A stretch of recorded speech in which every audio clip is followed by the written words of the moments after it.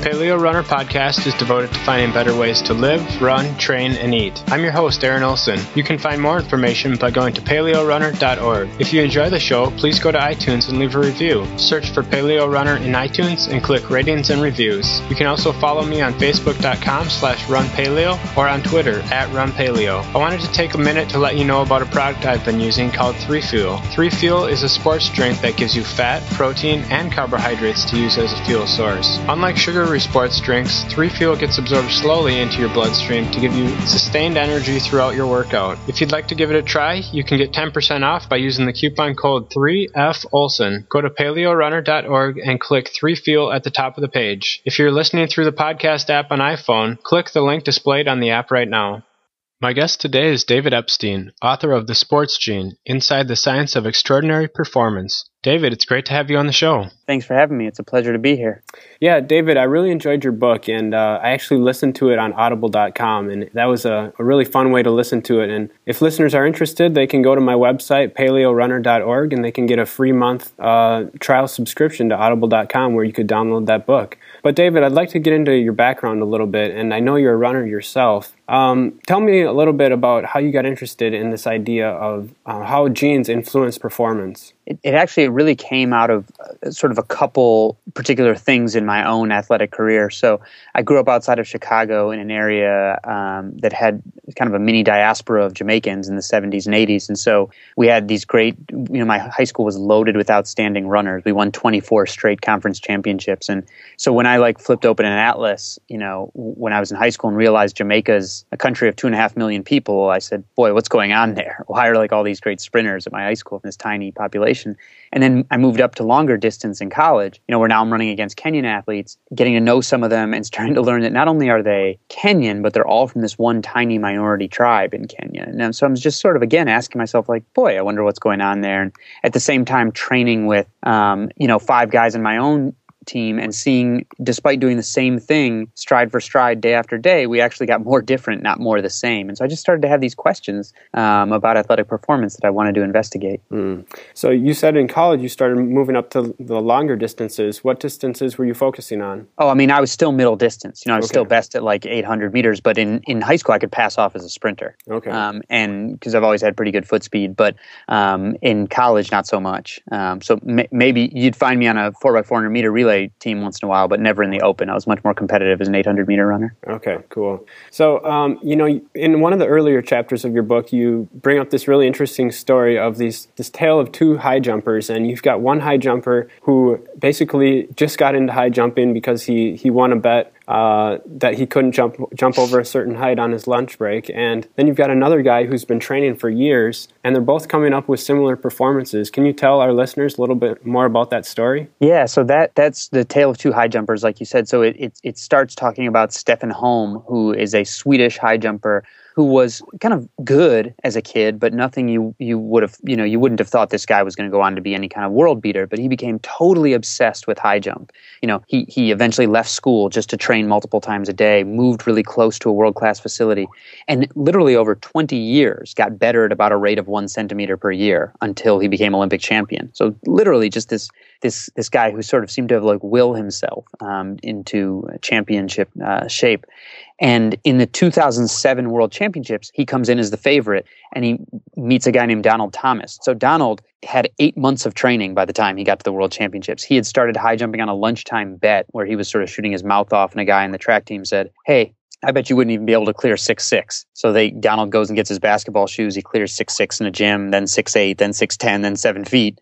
At which point, the track coach, his friend alerts the track coach. The track coach enters him in the next meet. He breaks a field house record, takes a scholarship to Auburn. And 8 months of training later, he meets Stefan Holm in the World Championship and actually beats him. This Donald Thomas with horrendous form, flutter kicks his legs. He has no back arch. When I interviewed him, he described high jump as kind of boring, which is not something you ever expect to come out of the mouth of a world champion, right? Right. And so when these two guys were examined, it was found that Stefan Holm, sort of through his training regimen, hardened his Achilles tendon, which is basically like a spring in the back of your leg, such that he got more elastic, he got more energy out of his Achilles tendon when he compressed it for jumping or when he stretched it for jumping. And Donald Thomas was just actually born with a really phenomenally long Achilles tendon, so he could store a lot of elastic energy as well. So I use that as an example to show how two athletes can really get to the same place via extremely, extremely different paths. Mm-hmm. And in that story, you mentioned this idea of the 10,000 hours rule, which has become popular through Malcolm Gladwell's book. And he kind of says, it takes around 10,000 hours to master any kind of skill. But in this case, you had Thomas, who had basically done pretty close to 0 hours, and he had already exceeded someone who had put in thousands of hours of training. So what do you think that tells us about the 10,000 hour rule? Yeah, so I sort of cheekily subtitled that chapter the 10,000 hours plus or minus 10,000 hours rule, because what you actually see in the sports science is that there's this incredible amount of individual variability. So in this case, you had Stefan Holm, who estimated he was closer to 20,000 hours, and Donald Thomas, who's closer to 0 hours, right? So those two men averaged 10,000 hours, but that tells you nothing about the reality of the situation, right? So this 10,000 hour rule idea that has sort of come to mean that 10,000 hours of practice is both necessary and sufficient for elite status actually comes from a tiny study of violinists who were so highly pre-screened that they had already gained acceptance to a world-famous music academy when the study started. So this would be like looking at NBA centers, noticing they had all practiced a lot and ignoring the fact that also being 7 feet tall got them to where they are, right? It's a study that's hopelessly biased against finding any evidence of talent. And if you look at more rigorous study in sports, there's tremendous individual variability. And often the more difficult the task gets, the greater the variability actually gets. So that's the real story the science tells, and not that there's any particular rule. I mean, that rule was never anything more than an average of individual differences. So it obscured the individual variability by its very nature. Mm-hmm. And, as a distance runner, that's something that I've seen being on high school and college teams, is that there'll be people who might run 25, 30 miles a week all summer, and then they'll come in and they'll be one of the best on the teams. And then there's someone else running close to 100 miles a week and they're middle of the pack. Have you seen that same sort of thing with your experience in distance running? Absolutely. I mean, and just as a spectator, to talk about something recent, like think of a guy like Dennis Cometto, who recently just won the Chicago Marathon. And after he won, he said that he wasn't tired at all. If he had known he was so close to the world record, he would have run a little harder. And this is a guy who was a farmer 2 years ago, right? He was not running at all. So really? These kind of things are incredible. But in my own experience, I mean, I sort of saw that, I was partnered up with kind of a blue chip recruit in college for training, and he was way better than me when we started training together. But then by doing the same things every day, I actually caught up and surpassed him. And so sort of coaches told me that I was just being tough, and him that, he's a head case, must have psychological issues. But for this book, I got tested for these genes that predispose people to having a high response to the kind of training I was doing. And it turned out I have a good endowment of those genes. When I look back at it now, I think it was just a story where I was just had a low baseline, basically. But what exercise scientists are now calling was a high responder. And I think it can be really damaging to some athletes when we pretend that they have psychological problems, not that there's influence of their biology. Mm-hmm. And do you think that genetic test that you were talking about there, did that tell you that you were a high responder, or that you responded to different types of training? Some of both, actually. So the responder genes I was tested for were with respect to a very specific type of training. And now there are scientists, there's work finding other responder genes for other tasks, like for weightlifting as well, not just for endurance training. So hopefully what we're moving toward, is the original promise of the Human Genome Project, which was to have sort of personalized environments, right? If we can figure out,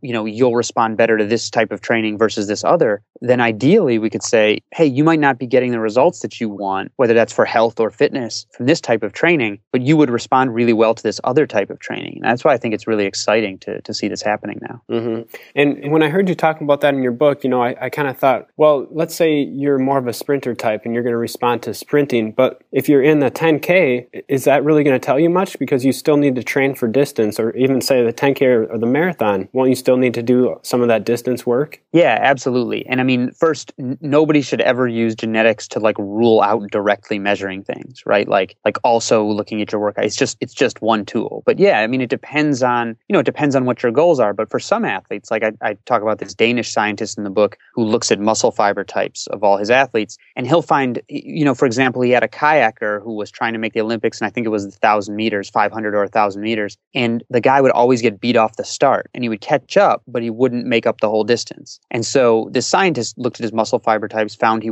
had this huge proportion of slow twitch or sort of endurance muscle fibers, and said, hey, you're always going to be getting beat off the line. Like, why don't we switch you up in distance? And he did that, and the guy was instantly one of the top competitors in the world. So, I think there's an interplay. I don't think you want to ignore the kind of training that you have to do, that everyone has to do for a certain event. At the same time, you don't want to be hitting your head against the same wall if it's not getting you where you need to be going. Mm-hmm. And while we're talking about training, I saw a few weeks ago you tweeted, I think it was a study of weightlifters at Oklahoma State. I think it was football players, and they had trained for like 4 years, and they got a lot stronger, but they really didn't. I don't think they improved their speed or and their sprint abilities. And I think a lot of times in sports, there's a lot of folklore kind of surrounding how the best ways to train are, and reading your book, you bring to light a lot of those different ways of thinking, kind of outside the box. And can you tell me? Do you remember tweeting that story? And I do. Why did you put that out there? I put it out there because I think, like you said, there's a lot of folklore about strength and conditioning training or training in general, and very rarely are results actually measured, right? So intuitively, stronger muscles, more explosive, right? And to some degree, we know that's true. But I think there's been kind of a frightening lack of an attempt to actually correlate certain types of training to the performances on the field, right? So those Oklahoma State athletes who were working really hard on their bench press, for example, got much better at bench press. But nothing that the scientists then measured with respect to what they actually do was improved. So maybe they just didn't measure the right thing, but maybe they're spending a lot of time in a kind of hard training that isn't really benefiting them. So there's a lot of people who will tell football players, I'll make you faster for the NFL Combine, right? And very few of them are actually doing any kind of training that's really linked to speed improvements, right? We know speed's very hard to improve, but you can improve the ability to sustain speed. But that was kind of shocking to me at Oklahoma State, that these guys who got so much stronger through 4 years of weightlifting really didn't improve their speed at all, which to me says that those strength and conditioning coaches, either one, speed is incredibly hard to improve, and two, there are people spending a lot of time doing a type of training that isn't getting them the result that they're being told that they're headed for. Mm-hmm. And through your studies, have you found, because we have a lot of endurance athletes that listen to this program, have you found any situations like that in endurance training where people are doing some sort of training that really might not be helping them that much? Well, there were some. So there are a couple kind of different things about that. One, I think it's pretty clear now that people have an individualized response to altitude, and that some people really, if they just go up to altitude and they're expecting to get like a big training benefit from just like a 10-day stint at altitude, that works for some people, and for other people, it's actually going to be detrimental because it takes them longer to acclimate, and they're just not going to be able to get any quality training in, right? So, and I'll see this even with elites, like they'll go to altitude for a week, right? And if they don't have that really rapid response to altitude, that's probably actually more like a week of lost training than a week of benefit. And I think a lot of people, even distance runners, are sometimes prone to sort of too much long, slow distance sometimes. If you're doing the ultra marathon, that's one thing. But the kind of training I saw guys doing in Kenya, still very focused on high intensity and then keeping their slow runs like really, really easy, seems to me to make a lot of sense with emerging physiology. Mm-hmm. Well, let's talk a little bit more about the Kenyans, because they have extraordinary abilities, and a lot of people have tried to figure out, what is it? Is it their genetics? Is there something with their training? What did you find out about the Kenyan athletes? Well, specifically, it's the Kalenjin athletes, this one minority tribe in the Western Rift Valley province. And actually, if you've been following the marathon season this year, so Kenyan athletes went 1 through 5 in Berlin, and the men's 1 through 4 in Chicago, 1 in New York, and then the women went 1, 2, 4, I think, in Berlin. And but every single one of these athletes, even though it says Kenya next to their name, every single one is Kalenjin. Every single one. That's a source population the size of Costa Rica. Like, can you imagine if Costa Ricans went 1 through 5 in the Berlin Marathon? Right. To put their success in perspective this year, 17 Americans have run under sub 2:10 in the marathon in history, and 72 Kalenjin have done it this season so far. Wow.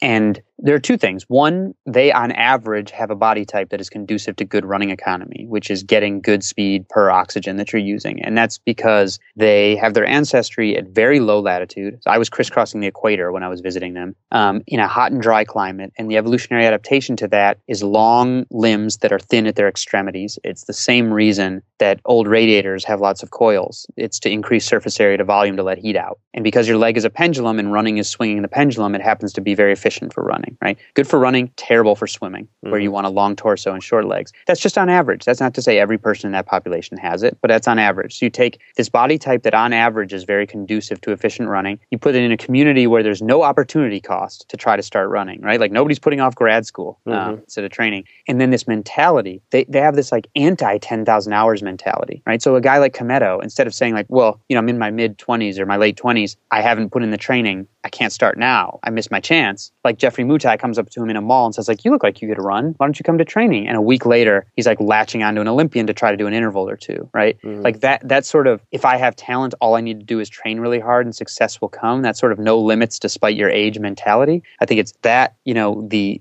environment, which is now chock full of role models and on average a talented population. And then specifically the Kalenjin, what is it about that particular tribe that, because a lot of Kenyans have those long spindly legs and they're raised at altitude, but is there something special about that area? Well, the Kalenjin have that. They are the ones that have that sort of long leg physique. Okay. So the Kikuyu actually, who have produced a couple good distance runners, are a much larger, the largest tribe in Kenya, and have, from the training camps I visited, have many more people in training than the Kalenjin do, but are producing far fewer good runners. And they're actually tend to be a little shorter and stockier, because while they have their ancestry at low latitude, they were in sort of a more moist climate, so they don't quite have that same elongated build. But with respect to the area, so I think what my read on the sports science is, and I included this in the book, is that the ideal environment would be to have sea level ancestry. So like all your forebears were born at sea level, and then to yourself grow up between 6,000 and 9,000 feet of altitude. So at sea level ancestry, that means you will get that red blood cell boost when you go to altitude. You're not genetically adapted to altitude. But if you're born there, you get the developmental effect of larger surface area of your lungs.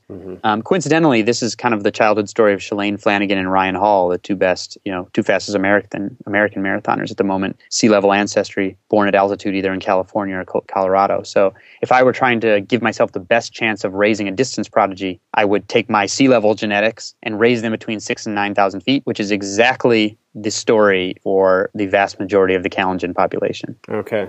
Something I was surprised by is, I think you wrote this in your book, is that a lot of the Kenyan athletes actually had a high proportion of fast twitch fibers. I think it was pretty high compared to, I think a lot of sprinters also had a high percentage, but it seems strange that the distance runners also had that. Did I get that right? Well, a lot of sprinters do, although the Kalenjin, I haven't seen fiber typing on the Kalenjin. Okay. So I'm not sure about that one. What they did have, though, was they had this high prevalence of the ACTN3 gene, which is associated with sprinting. It codes for a protein found only in fast twitch muscle fibers. And perhaps it's surprising that, that all the Kenyan runners would sort of have the so-called right version for sprinting. But then again, if you think about how fast they sprint at the end of those races, I mean, they're running way faster than most people can sprint at top speed. And the gene was originally thought to be either you're a sprinter or you're a distance runner gene, but that has sort of been blown up, and it now looks like, elite sprinters do have it, but if you do, it doesn't mean that you're a sprinter. It doesn't harm your endurance ability. So to me, the combination you'd want is the endurance and that ability to kick the way they do. So sort of not surprising from my perspective. Right. So let's talk a little bit about sprinting. A lot of the great sprinters come from Jamaica. What do they have in common that makes them so great? Yeah, and it's so every beyond even Jamaica. I mean, every man who has been in an Olympic 100-meter final since the boycotted Olympics of 1980.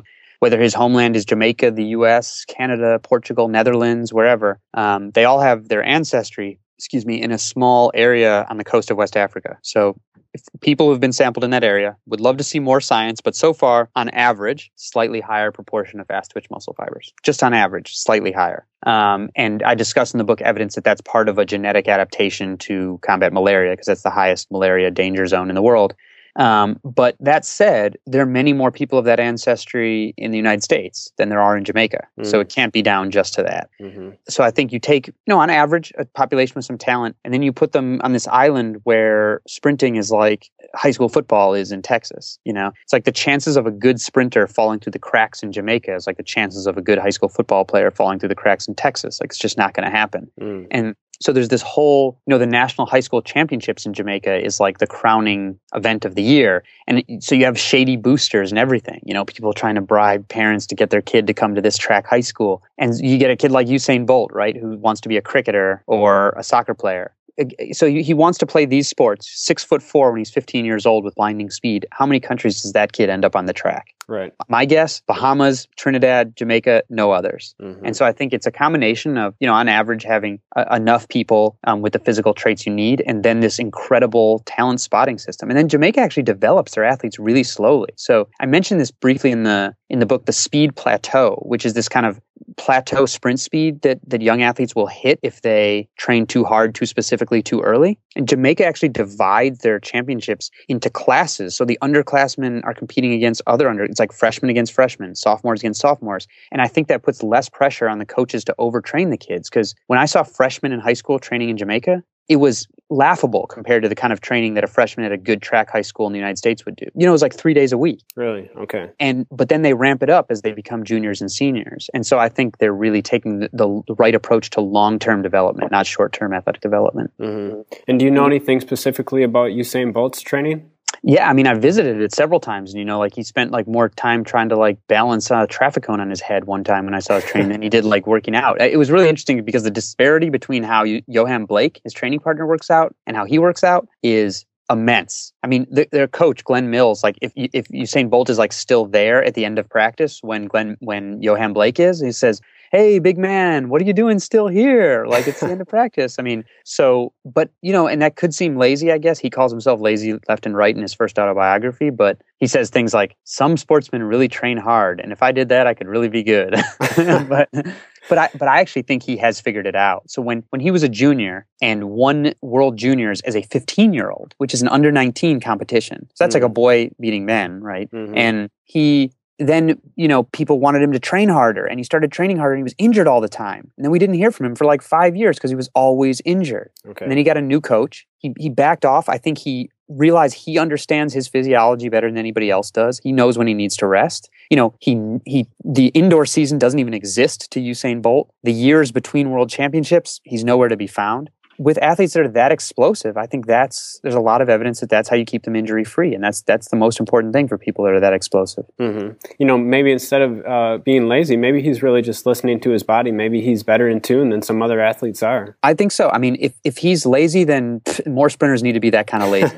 Right. I really do think it's him listening to his body. And I would say one of the biggest mistakes that the sports physiologists would tell me they see, and that I would see when I travel around, was athletes who are doing too much endurance when they should be training for explosion. Because it's really clear that while you can't cause a shift of your fast twitch muscles to your slow twitch fibers with training, you can cause a switch from type 2B to type 2A, which is the most explosive to somewhat less explosive. And that happens from almost any kind of training. So you sort of, one of the reasons a taper works is because when you taper, the type 2A go back to the type 2B and you get your speed back. So I really think there are a lot of athletes who are really explosive who are overtraining. I watched sumo wrestling training when I went to Japan, and these are guys who 20 seconds would be a marathon bout for them, and they have one bout a day, right? They're training to be more explosive than 100-meter runners probably, and they're pushing each other across the ring, in intervals for half an hour. I'm this is crazy. This is not the kind of training that's going to be functional for what you're actually doing. Right. And there's also people who, it seems that they respond pretty well. Once they do start putting in the hard work, they start responding pretty well. I think Jim Ryan, you mentioned in the book, who was actually fairly slow. I mean, for high school standards, he ran a 5-something mile, and then within a year he was down in the low 4s. Incredible. Hard to believe if it hadn't happened. I mean, he runs it. He's on the C team for cross country in his first year because it's the only sport he can make. He runs a 5:40 mile time trial, and then half a year later he's running 4:08, right? I mean, and he was doing the same. At first, he was doing the same training as other guys. So once his coach realized that he was gifted, then they started to put him on training like a pro. But the craziest part to me was that first cross country season where he's the 14th man on the C team originally, and by the end of the season he's the top guy and they win the state championship. And then he comes back for track season and he gets down to a 4:08, right? So he basically goes from just a sort of random average member of even worse, really, right? 5:40 miles not going to get you anything, even as a high school freshman, to 4:08, where he's one of the best runners in the world at the time. Incredible. Yeah. Let's talk a little bit about steroids for a minute. Do you see how important are they, say, in a sports like endurance running, and what do you see their role right now? It's a good question. I mean, a lot of times I think people, want to say that a lot of the drugs don't work for endurance. Obviously, drugs like EPO work for endurance quite well, as the Tour de France has. Guys on the highest climb on the Alpe d'Huez and the Tour de France are like 10 minutes slower than they were a decade ago, right? Is that because they're not training hard anymore? No, I don't think so. It's because there's an EPO test now. But even steroids, like testosterone, is really helpful for endurance. That's why men run faster marathons than women, right?